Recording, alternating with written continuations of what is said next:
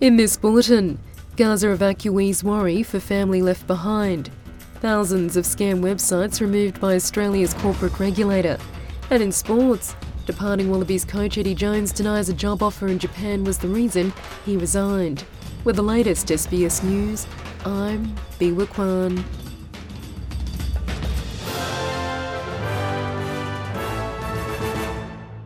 Australians who have evacuated Gaza say they are grateful to have left but fear for family members who still remain. About 20 Australians were among a group of 400 foreign passport holders who exited Gaza and Egypt using the Rafah crossing. Qatar brokered a deal between Egypt, Hamas and Israel to allow foreign national civilians to leave Gaza after being trapped there for 3 weeks during the conflict. Mona says her concern is for family members who remain in Gaza. But I'm very sad as well at the same time because I'm leaving my family behind with no food, no water, in very, very scary situation. And they're not even in their houses. They moved. They moved from house to another. Like, I can't describe the situation there. It's just like very, very sad. US President Joe Biden says there should be a humanitarian pause in the Israel-Hamas conflict to allow for the release of hostages and the passage of aid. Mr. Biden has previously said the US would not dictate how Israel carries out its military operations in response to the October 7 attack by Hamas. During a speech in Minneapolis, a woman in the crowd called out to Mr. Biden to support a ceasefire, to which he responded, "I think we need a pause." Earlier, he said it's a relief to see the first group of people leave Gaza for the first time since the war broke out. This is the result of intense and urgent American diplomacy with our partners in the region.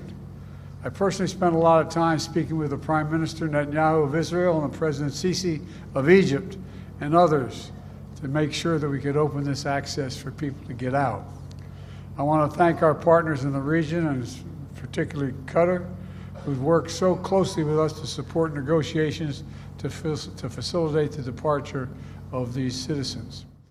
Thousands of scam websites have been removed by Australia's corporate regulator. The Australian Securities and Investments Commission says it's taken down 2,100 websites since July.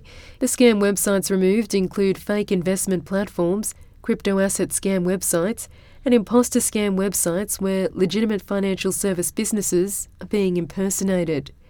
More than $3.1 billion was lost to scams in 2022, an 80% increase on the year prior. Assistant Treasurer Stephen Jones says the government is looking at various ways of stopping scams before they reach Australians. We understand that unless we deal with the whole ecosystem in which scams are being visited upon Australians, we won't fix the problem. So banks are a focus because banks are the pot of money at the end of a scam transaction. But we also want to look at how scams are reaching Australians, and at the moment over 50% of those scams, the vectors by which they're reaching Australians are through the telecommunication system, through phone calls and SMSs. New stem cell research has shown a way forward in treating and possibly reversing osteoarthritis. It's the most common form of arthritis in Australia, affecting 1 in 5 people over 45 and costing the Australian health system an estimated $3.9 billion annually. A recent University of Adelaide study has revealed a potential breakthrough using a novel population of stem cells marked by the gremlin-1 gene, which, when stimulated with fibroblast growth factor 18, led to cartilage recovery and reduced osteoarthritis in mice. University of Adelaide's Dr. Jia Ung co-led the study. She says she's excited by the possibilities. Really, the findings of our study reimagines that osteoarthritis not as a wear and tear condition, but as an active and pharmaceutically reversible loss of critical articular cartilage stem cells. With this new information, we are now definitely able to explore pharmaceutical options to directly target the stem cell population that is responsible for the development of articular cartilage and the progression of osteoarthritis. And to sports, Eddie Jones says he has no regrets about quitting as Wallabies coach after less than a year in charge. Jones signed a contract until 2027, but will officially leave the job as coach later this month. The Wallabies failed to reach the knockout stages of the World Cup for the first time in their history. Australia was beaten by Fiji and lost heavily to Wales, with Jones denying he'd been interviewed for the Japan head coach's role days before. I think it's a red herring, mate. Absolute red herring.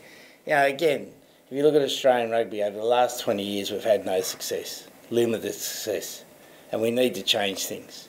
And now we're trying to say that a supposed interview was the reason why Australia had a bad World Cup. That's a load of rubbish. Rugby Australia has today announced an external review will be conducted into the 2023 season, including the World Cup. And that's the latest from the SBS Newsroom.